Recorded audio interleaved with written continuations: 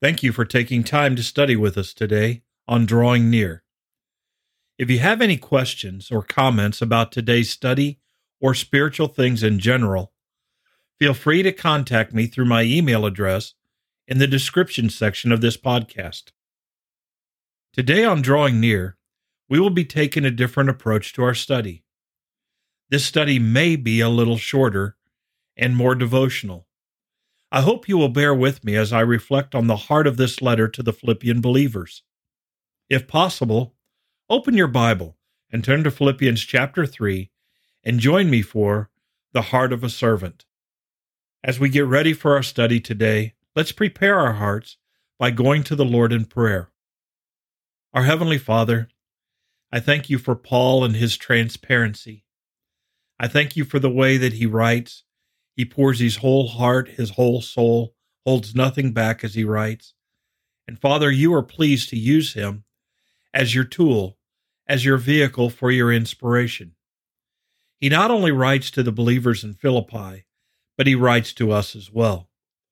Help us, Father, to understand what it is to be a servant and to understand the deep desires of a servant, a true servant. Guide us in our study today. It's in Jesus' name that we pray. Amen. In Philippians chapter 3, we come to verse 7. And in verse 7, Paul says this, "But what things were gained to me, these I have counted loss for Christ." Now, when Paul says this, we need to understand Paul's history a little bit. Paul has just completed writing to the Philippian believers and saying that the Christian, Jew or Gentile, is the true circumcision. We are the ones who worship God in the Spirit. We rejoice in Christ Jesus, and we put no confidence in the flesh.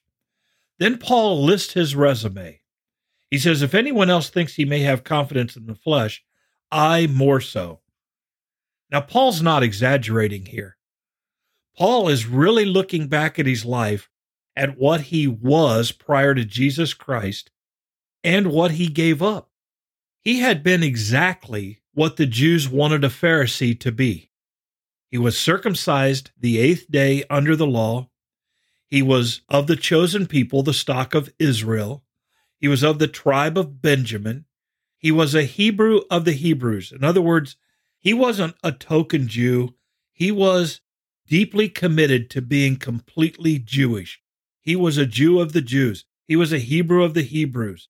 He was what a Jew was supposed to be. Concerning the law, he wasn't a Sadducee, a liberal. He was a Pharisee, a legalist. He believed in the law with all of his heart. Concerning zeal, he persecuted the enemies of the Jews. He persecuted the church. Those are his words. His passion wasn't token. His passion was zealous, tremendous, intensive.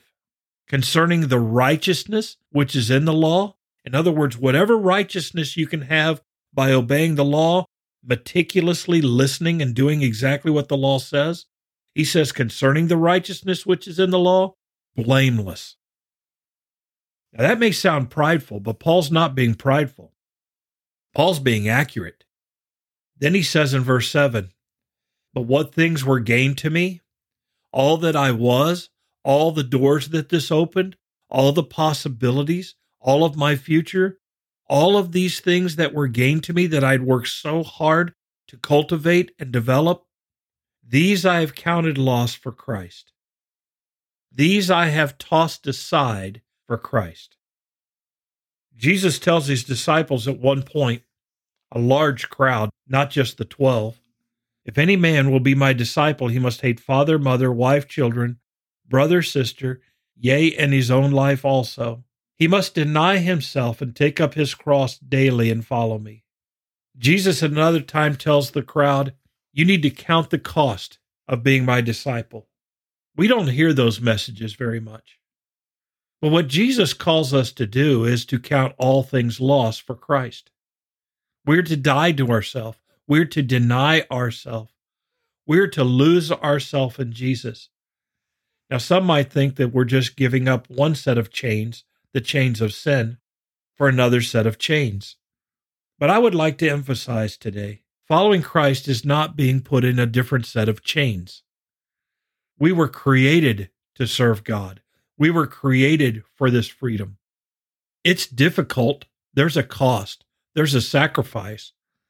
But that sacrifice is due to the fact that in our fleshly nature, we still resist wholeheartedly serving God because of our sin. Even the struggle to surrender all to Jesus is due to our past bondage to sin. It's not new bondage. It's just the shadows of the old bondage. We need to know that. Paul says, I have thrown all of that aside. I've thrown all of that off. That's why he can rejoice in prison. That's why he can rejoice and ask the Philippian people to rejoice whether he lives or dies, whether he is in prison or set free, because he has counted all things lost for Christ, even his freedom, even his life. He wants to magnify Jesus in his body, whether by life or death. And he does all of this using the language over and over again of rejoice and joy. That's the heart of a servant.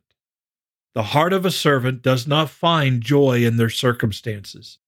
The heart of a servant finds joy in the pleasure of the master. Whatever makes the master happy makes the servant happy. If the master is pleased by my life, I rejoice. By my death, I rejoice. By my freedom, I rejoice. By my imprisonment, I rejoice. That's the heart of a servant. And we need to ask ourselves the question, do we possess the heart of a servant? Have we counted all things lost for Christ? Now, I believe that's a process, but it's a process that comes as a result of our right thinking. First of all, we need to be aware that this is what Jesus calls us to count all things lost. Then we have to willingly embrace this attitude, this understanding, and then we have to start meditating and working out in our own hearts and minds how to accomplish it. And then we have to do the work of accomplishing it. We have to begin counting things lost, one by one. All those things that were once gained to us, all those things that this world values, we lay aside for the joy of knowing the Master's pleasure in us. At that point, now we can have peace. Now we can have all of those things that are promised to us, because literally what we've done is we've set aside the last vestiges of the chains that used to enslave us. I pray that we would think on this, and that in doing so, we would become like Paul, that we would literally, as Paul says, become like Jesus, because Jesus did this when he left heaven, became a man, lived a sinless life, and died on the cross, giving his life. Whatever was gained to him, he laid aside for the joy of knowing his Father's pleasure. That's the heart of a servant.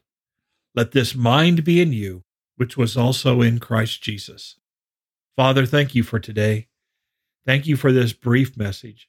Thank you for the way Paul speaks to my heart. And I pray, Father, that each of us will hear these words as the Holy Spirit touches our hearts. Help us, Father, to lay everything aside and run the race that you have set before us. It's in Jesus' name that we pray. Amen. Thank you for studying with us today.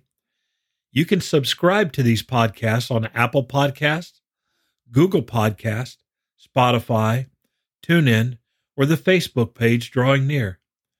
Drawing Near is a ministry of FBC Tip City, provided with the hope that we will draw near to God and he will draw near to us.